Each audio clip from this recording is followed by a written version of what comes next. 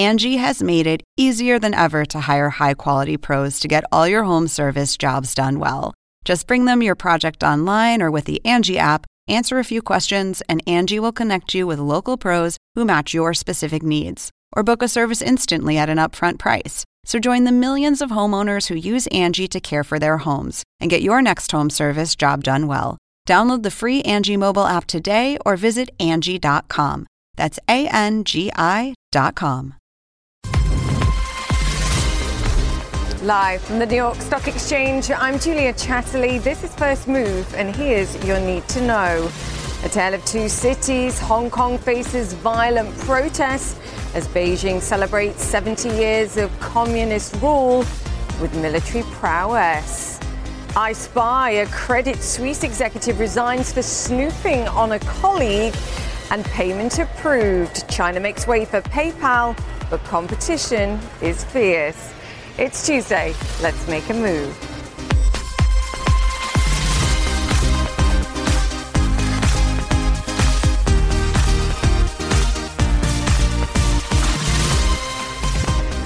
Welcome once again to First Move. Pinch punch, first of the month. Yes, it's the 1st of October and the first day, of course, of the final trading quarter of the year. We've wrapped up what I've seen headlined numerous times as the weakest quarter of the year.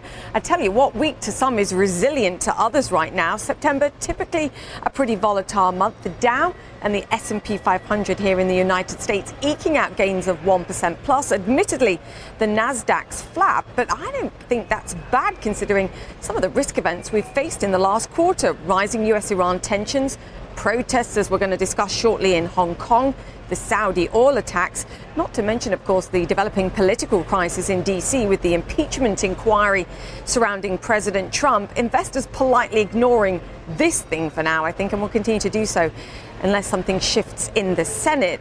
For now, the most important thing remains the trade war and escalation risks there, and a timely warning, in fact, this morning on that front. The World Trade Organization slashing its forecast for global trade going forward, blaming the tariff tensions between the United States and China. Now, for all the sound and fury on the trade front, I have to say, at least in aggregate, and I'm counting myself here, US stocks have well and truly outperformed. Take a look at what we've seen year to date for the Dow, up almost 15%. The Nasdaq, in fact, the tech-heavy sector, up 18%. That despite all the warnings from the bond market here, the flight into safety assets in particular. However, throw in December 2018's performance, and you have to deduct a whole chunk of that. But we're still up 5% and 8% respectively, so since the beginning of December. Looking ahead, though, the key here is, and I will reiterate this time and time again, Q4 depends on a resolution, or at least a sustained ceasefire on trade. And for today, at least, I have to say, for China specifically, Beijing displaying nothing but confidence about the future. That's why we're going to kick off the drivers. Let's get to it. Parades in Beijing. Protests, meanwhile, in Hong Kong, marking the 70th anniversary of Communist Party rule.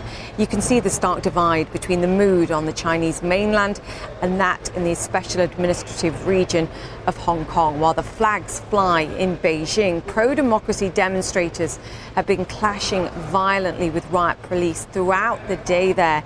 One protester shot in the chest by a police officer just hours ago.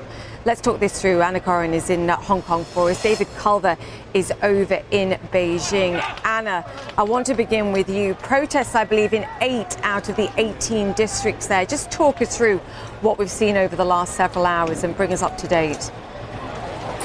Well, Julia, as you can see, there is a fire behind me. It blew up just as you were talking in your intro. Protesters have set firebombs to Sham Shui Po police station. They are now planning, and they have lit the other entrance alight as well. So there are fires, simultaneous fires going off here in Sham Shui Po. It is just gone 9 p.m. here in Hong Kong. It has been a long and violent day, and the violence has not ended. Interestingly, we are only a few blocks from the police station, and yet we are yet to see any police. You can see here, protesters, they've got their bricks, They've got their petrol bombs, and we've seen it all afternoon. Earlier, we were there as protesters were throwing petrol bombs at police. Police responding with tear gas, obviously making numerous arrests, but it just didn't have the impact, perhaps, that you would expect. But we overheard one of the protesters say a little bit earlier that the aim of today was to humiliate Xi Jinping, China's president. They believe that they have done that. Their intention now is to set fire to the train station here at Shamshui-Po, the MTR, which is used by so many people. I mean, this is how people get to work here in Hong Kong. But they have vandalised, set fire to a Shamshui-Po station. Earlier today, we learned that a police officer fired a live round at a protester. A protester hit the police officer with a pole, and the police officer responded by firing a live round. They say that their lives were threatened and that they had warned the protesters to back off. We don't know if there were any warning shots. From what we can see, there were no warning shots. That will no doubt be part of the investigation. We are yet to learn as well, Julia, as to the condition of that 18-year-old man who was shot. But certainly it really is a turning point here in Hong Kong. These protests have been going for 17 weeks now.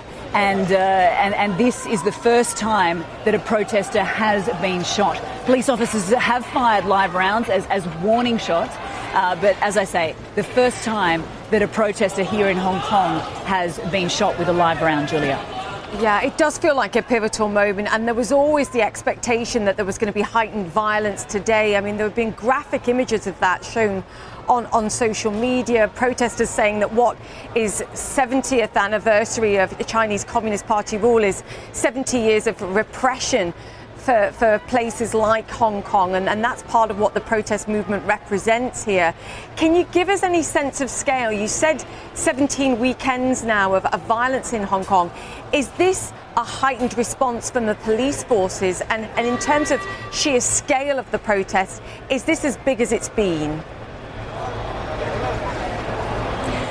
Well, as we know, this has been going on since June. It started off as a protest movement against that extradition bill, that very controversial extradition bill that would have allowed for extradition to mainland China. 3 months in, the city's chief executive, Carrie Lam, finally formally withdrew that bill. But the movement had morphed into so much more. It was about fighting for the freedoms that people here in Hong Kong have enjoyed for the last 22 years since the handover from Britain to China back in 1997. They feel that China has been encroaching here in Hong Kong, even though this is a semi-autonomous region, a special autonomous region. They see that it's just gone off.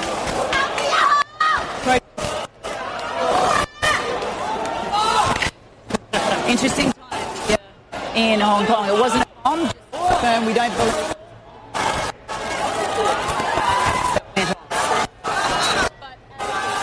But these are interesting times. Police have become much more aggressive few weeks.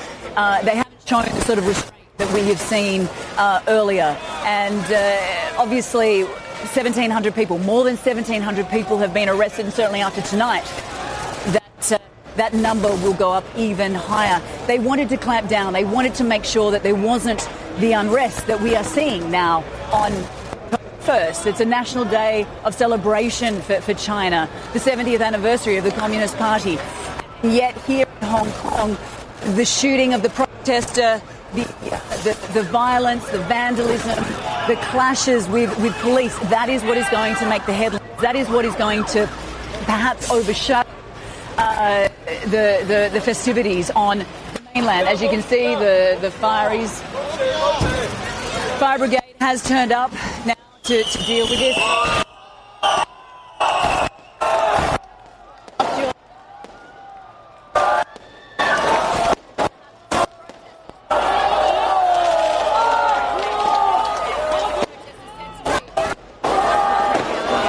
step in there because we do appear to have lost Anna there. But as you can see, incredible images coming from Hong Kong there. And to Anna's point as well, an escalation, a clear pivotal moment in Hong Kong, and the defiance there as China celebrates 70 years of Communist Party rule. David, I want to bring you in here just to compare and contrast here. Clearly, this is the last thing Beijing wanted to see in Hong Kong, though perhaps clearly was expecting it at the same time. Defiance from Hong Kong, but defiance from Beijing too, with a huge military display. Talk us through what we've seen today. Julia, contrast is the word that comes to mind. You mentioned it there. Anna was showing you some of the fires that were being lit there. We have fireworks here, a mood of celebration. That's what they're trying to get across. Now, I should point out where we are. In fact, let me just give you a little context here. Natalie, if we can just show here the Tiananmen Gate. This will allow you to kind of see where we are. It's not going to look pretty because we're in the midst of a stand, but this will allow you to take in the historic setting that we have here. And this has been a very secured area, invited guests only, Julia, so that doesn't mean that the general public who live here in Beijing can just walk up here and take this all in. And I say that to point out that it's tough to gauge from where I'm standing the genuine patriotism that we're seeing here versus the highly scripted choreography that has been rehearsed for weeks leading up to this day. As you mentioned, the military might. That's how this day started. A massive parade that went down Zhonggan Avenue, the main strip just behind me here. And that was China's opportunity to show the world its new technology when it comes to military and defense. And so you see that, and perhaps the suggestion is one that might be threatening. China says this is not about threatening. It's simply saying that we will not be subdued, we will not be pressured. They didn't mention the United States, but alluding to Western countries. And they say more than anything else, it should be perhaps reassuring to see some of this military might, because China believes itself to be a safeguard of global stability and ultimately security. So that's why they felt the need to showcase that. Meantime, you look at what is in the midst of kind of really controversy here in China and really obstacles that they've been facing, many challenges. Julia, you and I have been talking about the economic issues here, certainly with the trade war, one that has had deep domestic cuts here. The folks are hesitant when it comes to spending. They've had issues with pork prices recently, which is their staple meat. And so this is a moment where they're trying to take the unrest in Hong Kong, the economic instability, the U.S. trade war, and they're trying to push that aside and replace it, at least for this moment, with celebration, with joy. But you can bet those challenges will simply resurface in the days to come. Yeah, it's a perfect storm, really. David, fantastic to have you with us. David Culver there, and of course, Anna Corin over in Hong Kong. We want to stay safe.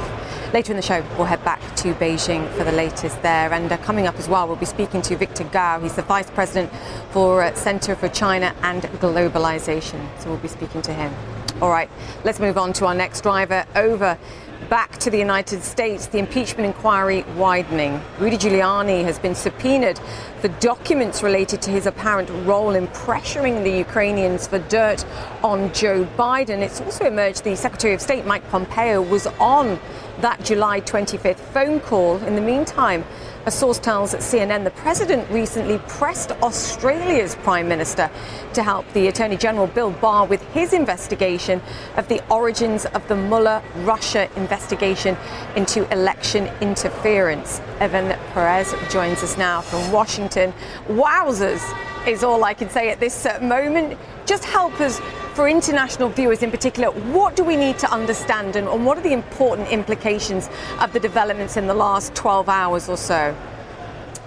Well, there's a number of important parts of this, and that one of them has to do with Rudy Giuliani, the president's personal lawyer, who was traveling to Ukraine, going to meet with government officials there to press this idea that they needed to help with uncovering any new information that they could about about Joe Biden and his son Hunter Biden and their business, Hunter Biden's business dealings in Ukraine. Now, The importance of that is twofold. One of the things that Rudy Giuliani has done is he's gone out front on television and essentially admitted to all of this. And so one of the questions will be, if the members of Congress are able to subpoena documents from him, let's say he fights it, will courts look at the fact that Rudy Giuliani has been on television? He's actually shown copies of some of his, what he says were some of his communications, as reason to keep that from the members of Congress. I think that's going to be very difficult.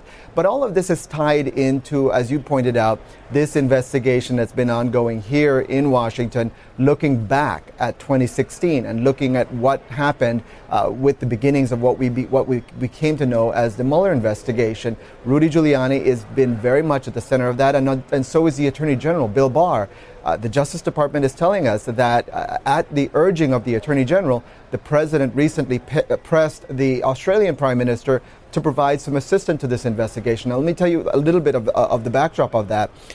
The Trump people supporting the President believe that a lot of what happened in the Mueller investigation came about because intelligence agencies overseas were providing information to the FBI that they believe were essentially false. And so that's one of the things that they are continuing to pursue, the idea that the Mueller investigation should never have been done, and to undermine the legitimacy of that investigation. So there's two fronts for the Trump administration here. As you pointed out, there's so many players, including Mike Pompeo, who was on that phone call now that we've now been discussing, the phone call between the President Trump and the Ukrainian president. Wow. I guess my main observation here is how quickly this is moving and the investigation is progressing. Evan, fantastic to have you with us. Thanks for that, Evan Perez over in DC there. All right, on to our next driver. The Credit Suisse COO, the Chief Operating Officer, has resigned over a spying scandal. He ordered surveillance on the outgoing head of wealth management. Anna Stewart joins me now. Anna, you do get the most interesting stories. It reads like a script from a reality TV show or perhaps a movie, except it's real. What do we know and what are the companies saying?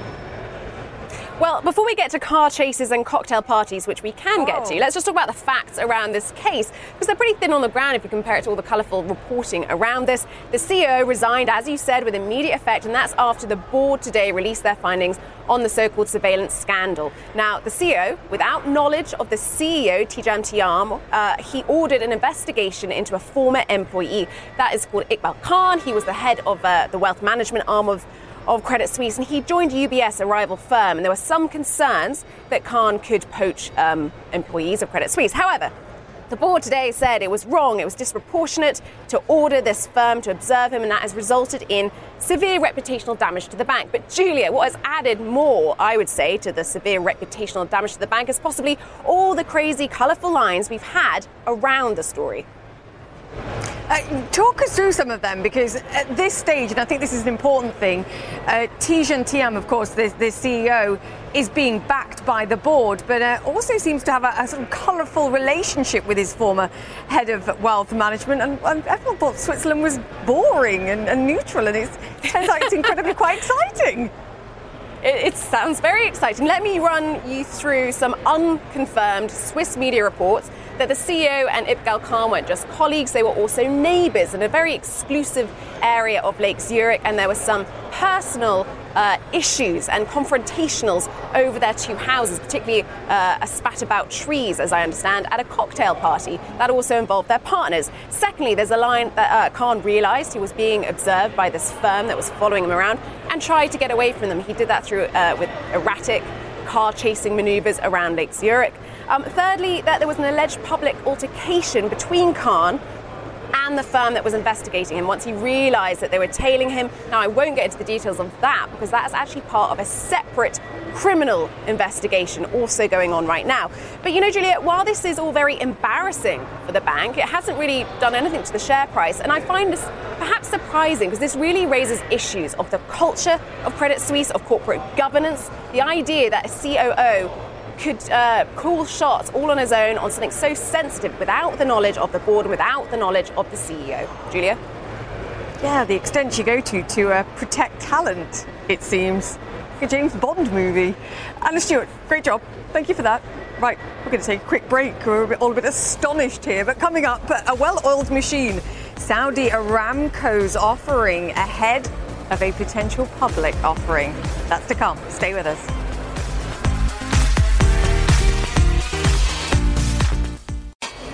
Welcome back to First Move. Minutes away from the opening bell this Tuesday, and joined by Brian Levitt, who is Global Market Strategist at Invesco. Great to have you with us. Thank you. Great to be back. You asked a great question in your note this week saying, is it too late to be defensive in these markets? And I believe that it is. I mean, the time to be defensive was during this deep concern about the Fed being too tight, the administration going too far on trade. I mean, that was really the 10-year rate going to 150. That was the time to be defensive. We're seeing yields up a bit, a little bit of a steepening of the yield curve. That should favor the more cyclical parts of the market. Does the data need to follow? Because to your point, the defensive have done really well here.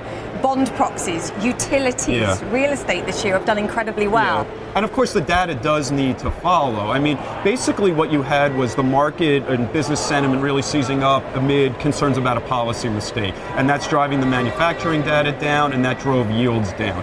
What 2020 or the end of 2019 hopefully becomes is more of a time of policy clarity and some improvements in sentiment, a little bit of improvement in growth. You also asked a great question, I thought, was does the US administration, where arguably a lot of the policy concern is emanating from, particularly as far as trade is concerned, does this administration become intimidated by the economics, by the data, even by the markets potentially? Yeah. So that was a great quote from James Carville in 1994 when he said if he can come back as anything in life, he doesn't want to be a baseball hitter or a baseball player or a pope. He wants to come back as the bond market so he can intimidate everybody. So that's what 150 on 10-year was. That's what the inverted yield curve was. The bond market intimidating policymakers.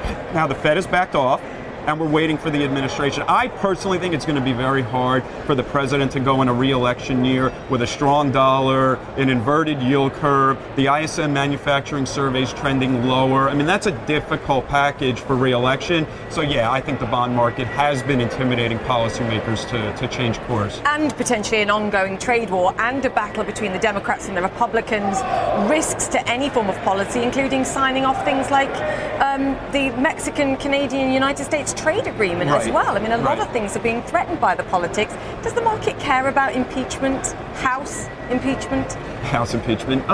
No, I mean, the market doesn't like uncertainty, but you can go back. I mean, you can look at the Clinton administration. The market initially fell 20% when Monica Lewinsky agreed to meet with the special prosecutor. The market had recovered all of that by the time the House voted to impeach. The market was up over 80% during Clinton's second term. So little bit of a different story during Nixon, but that was inflation going from 2% to 15%. So this is a different backdrop. I would say for the more tactically minded investors, get the big macro story right. It's modest growth, modest inflation, and a Fed that's easy. That should be a good backdrop for risk assets. By the way, if you invested $100,000 on the Saturday Night Massacre in 1973, it would now be worth $10.5 million. So I don't think the market's worried that much about impeachment. Get the bigger story right. Are central banks ultimately the backstop here? Do you care more about governors of central banks, presidents of central banks than you do about political leaders right now? No, I do. And the thing about central banks is the central banks aren't going to be able to get us to some new magical level of growth. They're not getting us to 3-4% GDP growth, but what they can do is help take off some of this pressure on the US dollar. They can ease financial conditions, and that should help to start to reflate the economy, continue to reflate asset prices, and that's really what the central banks are trying to do. Raise some inflation expectations, get us to shop, get us to invest, and that should persist for, I think, for some time now. And allow the politicians just to fight amongst themselves. Brian, fantastic to have you with us again. Brian Levitt, Global Market Strategist at Invesco there. We are counting down to the market open this Tuesday. Stay with us. Plenty more to come from First Move.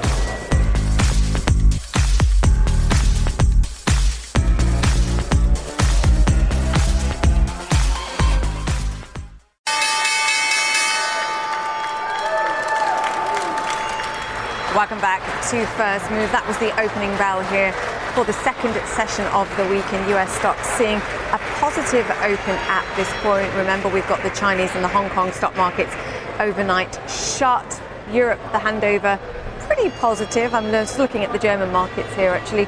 managing to push into positive territory. A lot going on, of course, and the World Trade Organization slashing its global outlook for trade going forward. And as we've discussed throughout the show, again, the risks surrounding this clearly dominant for what we see in the fourth quarter of this year. Let me bring it back to our top story quickly. The massive demonstrations in Hong Kong as China celebrates 70 years of Communist Party rule.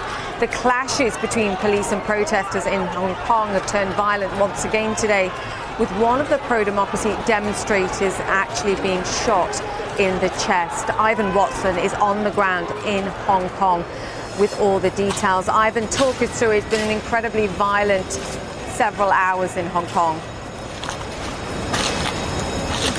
That's right. And in this part of Hong Kong now, it's kind of the mess after the protests, where you have a central business district still littered with kind of the remnants of what police described as a quote-unquote unauthorized assembly, what protesters say was their right to come out on what's supposed to be a patriotic holiday for China and show their opposition to Communist Party rule in mainland China, their opposition to the government here in this semi-autonomous region of Hong Kong. As you pointed out, there was, for the first time, a demonstrator wounded with a lethal round, a live round fired from a police officer's pistol.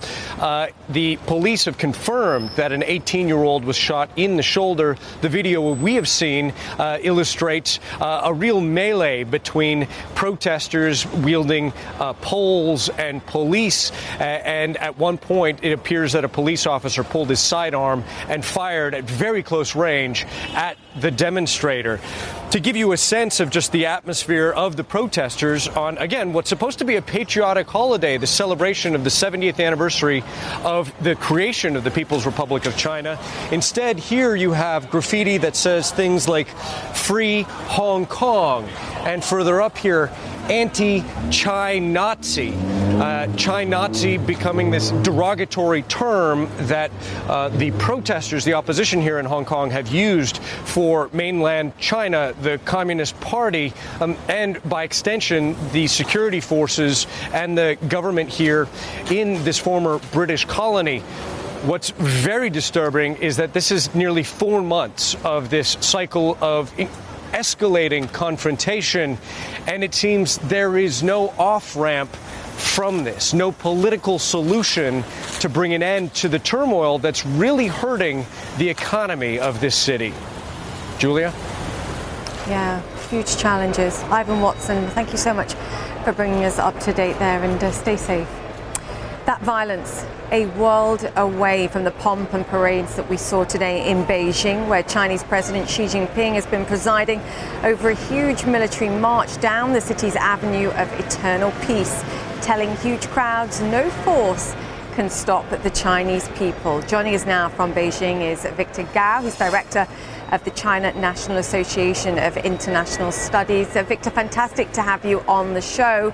70 years of Communist Party rule being celebrated in Beijing. The protesters are calling it 70 years of repression in some cases. What's your response to what we've seen today? Well, today is a day of national celebration. People throughout the country are very happy, joining all kinds of celebrations. And the celebration on the Tiananmen Square just concluded with firecrackers and fire shows, for example. And I think this is a day of national rejuvenation.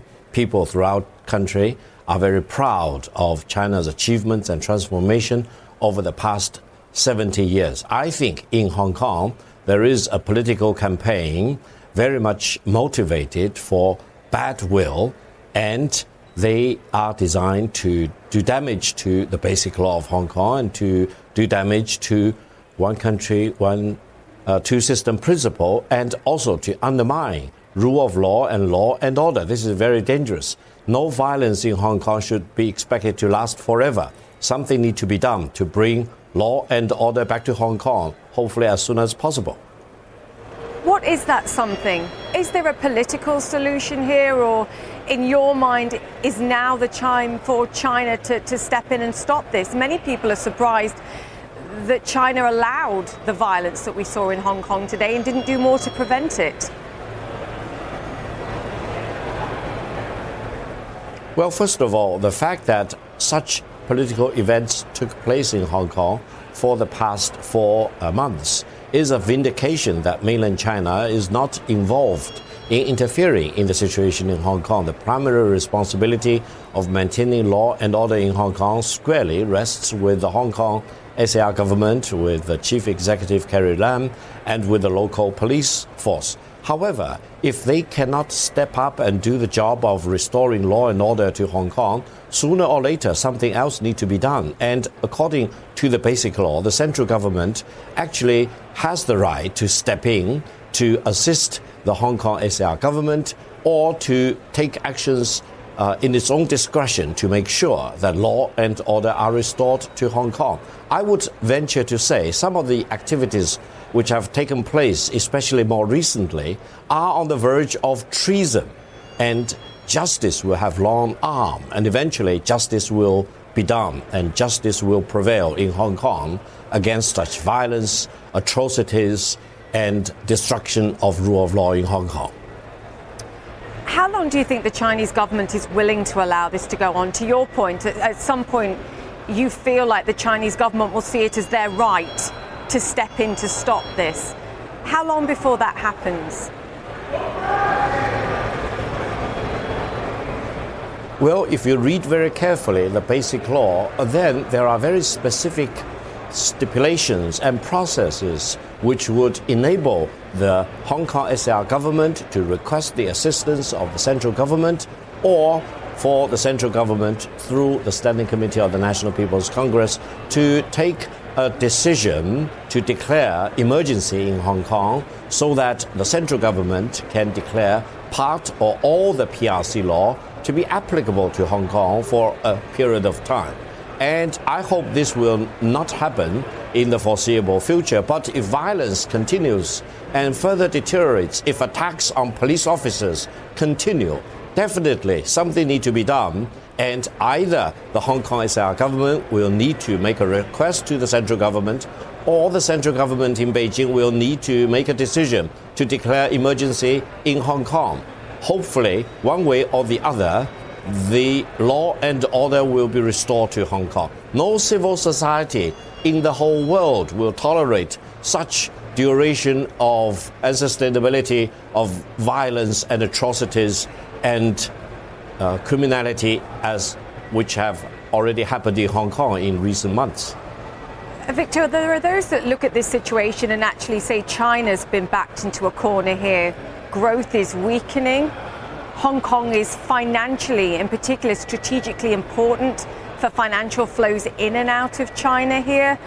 The risk of the discontent, the revolution spreading from Hong Kong back into the mainland is a huge risk.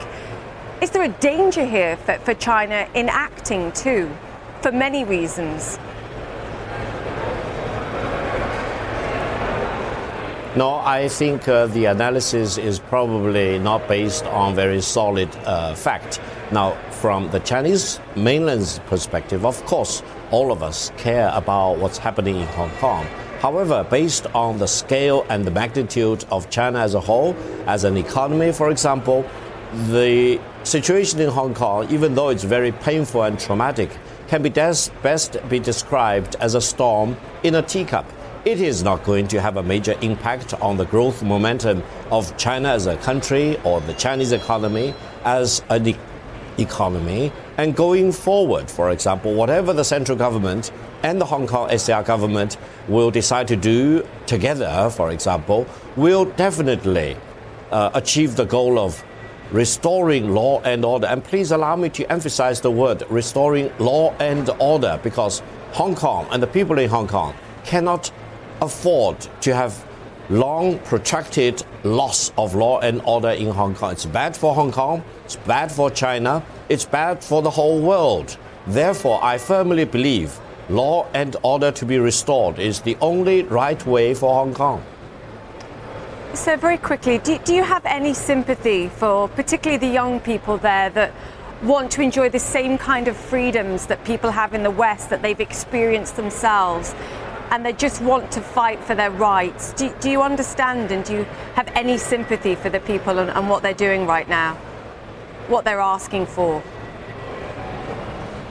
I have a lot of sympathy for the legitimate requests of the people in Hong Kong, including those who are engaged in legitimate and lawful demonstrations. Keep in mind, please, that Hong Kong is a democracy, and the Hong Kong law does protect people's legal right to protest and demonstrate. However, if there is illegal gathering, for example, illegal demonstration and protests, they will be dealt with by law in Hong Kong. Hong Kong has a deeply entrenched tradition of rule of law, and people actually should know what is the lawful thing and what is the illegal thing. And I hope people in Hong Kong will lean towards abiding by the law rather than attacking rule of law. And whatever other legitimate requests people may have in Hong Kong, let's talk about it to the Hong Kong SAR government or to the trade unions, to the student unions, etc. But the bottom line is that no one in Hong Kong is allowed to resort to violence and atrocities and attacking the police. Police force in Hong Kong has a job to do. They are paid to do a job. They are constructed, they are institutionalized to do a job. And that job is to maintain the stability in Hong Kong and defend rule and law in Hong Kong and law and order in Hong Kong. That's the bottom line. Yes, it's how we align those of everyone trying to preserve that democracy going forward. So fantastic to have you with us, and we'll get you back, please. Plenty more to discuss, I'm sure. Victor Gao, fantastic to have you with us, Director of the China National Association of International Studies. After the break, as the US and China fight over trade, PayPal manages to squeeze its way into China's crowded digital payment system market. We'll assess the chances of success. Stay with us.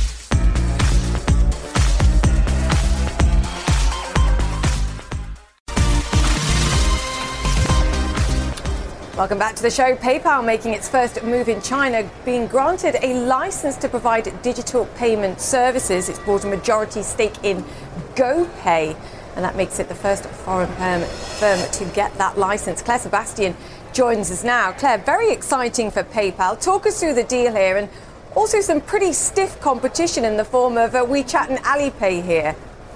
Yeah.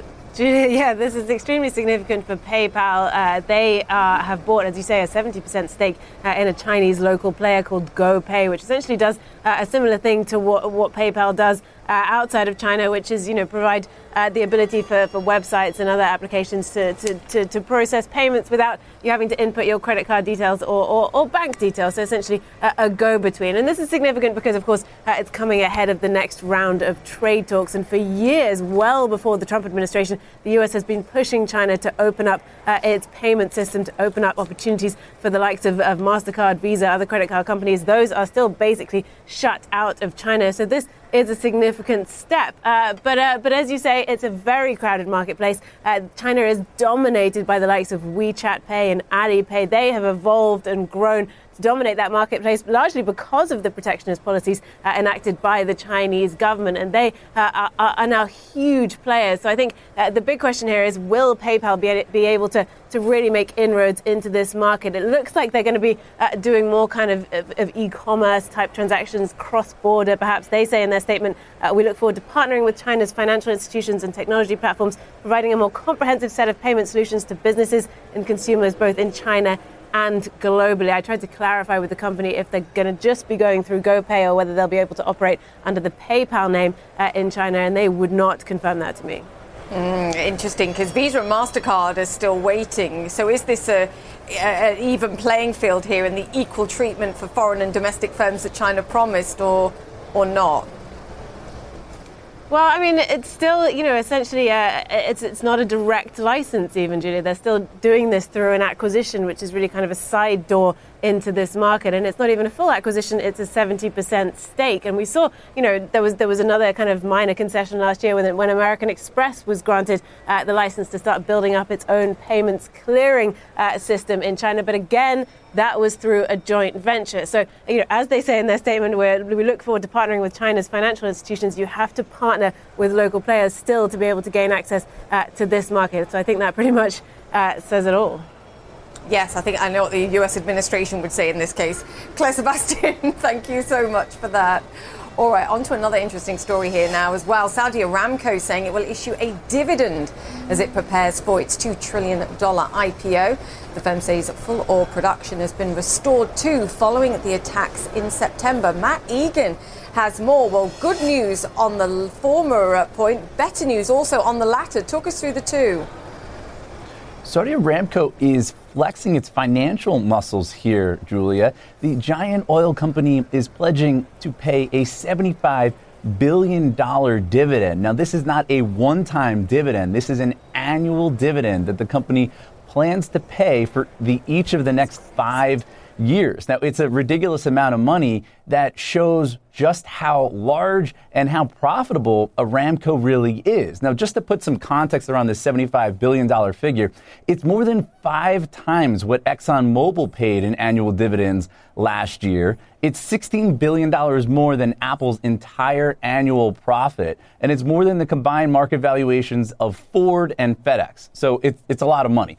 But I think that there's 2 big takeaways here. One, the kingdom is really serious about trying to get as rich of a valuation as possible on this Aramco IPO. And they're doing that by trying to woo investors with something that they love, dividends. The other thing here is that Aramco is clearly trying to show some confidence in its financial stability, even after those attacks that you just mentioned from last month. Clearly, Aramco feels confident enough to come out and make this promise, Julia. Yes, and eagle-eyed viewers will know I mentioned it was a $2 trillion IPO, and most analysts think it's going to be more like 1 to 1.5. It's going to be fascinating to see. Matt Egan, thank you so much for that update there. All right, coming up on First Move, Donald Trump's campaign just spent up to $2 million to make fresh friends on Facebook. We'll tell you what he wants to do with his so-called task force next.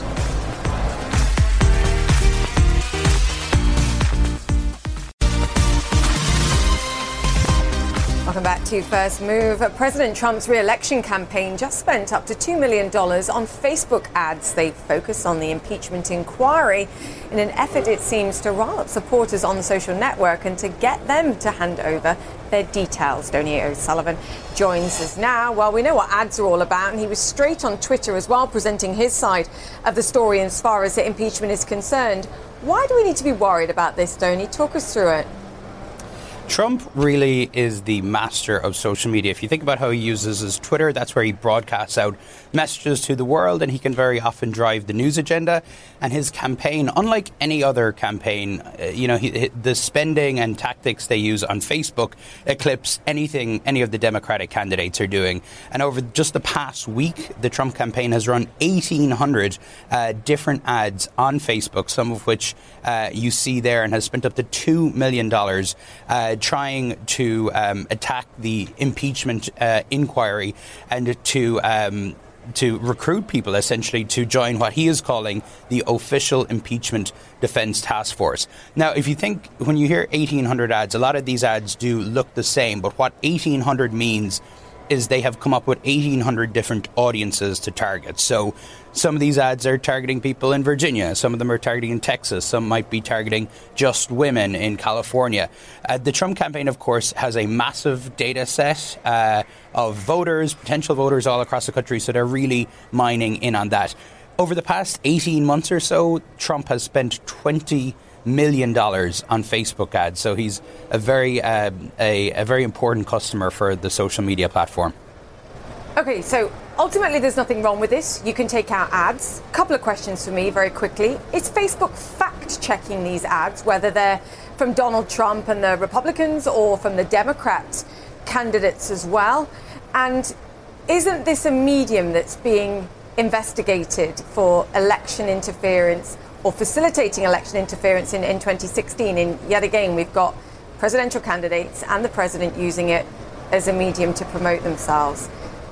Yeah, to your first question. I don't know what to say about this. Sure. To your first question, Facebook is not fact-checking these ads. So Facebook, we all know about the misinformation and fake news that spread on Facebook throughout 2016. To try and get a handle on that, Facebook is working with third-party fact-checkers to fact-check videos like the Nancy Pelosi video from a few months ago. Even though Facebook did not take that down off the platform, their third-party fact-checkers deemed it to be false, and they downranked it so it'd be seen by less people. Nick Clegg, the former Deputy Prime Minister of the United Kingdom, who now works for Facebook, announced last week and confirmed an existing policy where Facebook will not fact-check politicians' posts. So you can essentially pay Facebook to spread false information. Cringe. You can pay Facebook to be an echo chamber for false information. And that's the punchline. Donny, fantastic to have you with us. Donny O'Sullivan there. Wow. That's it for the show. You've been watching First Move. Time to go make yours. I'll see you tomorrow.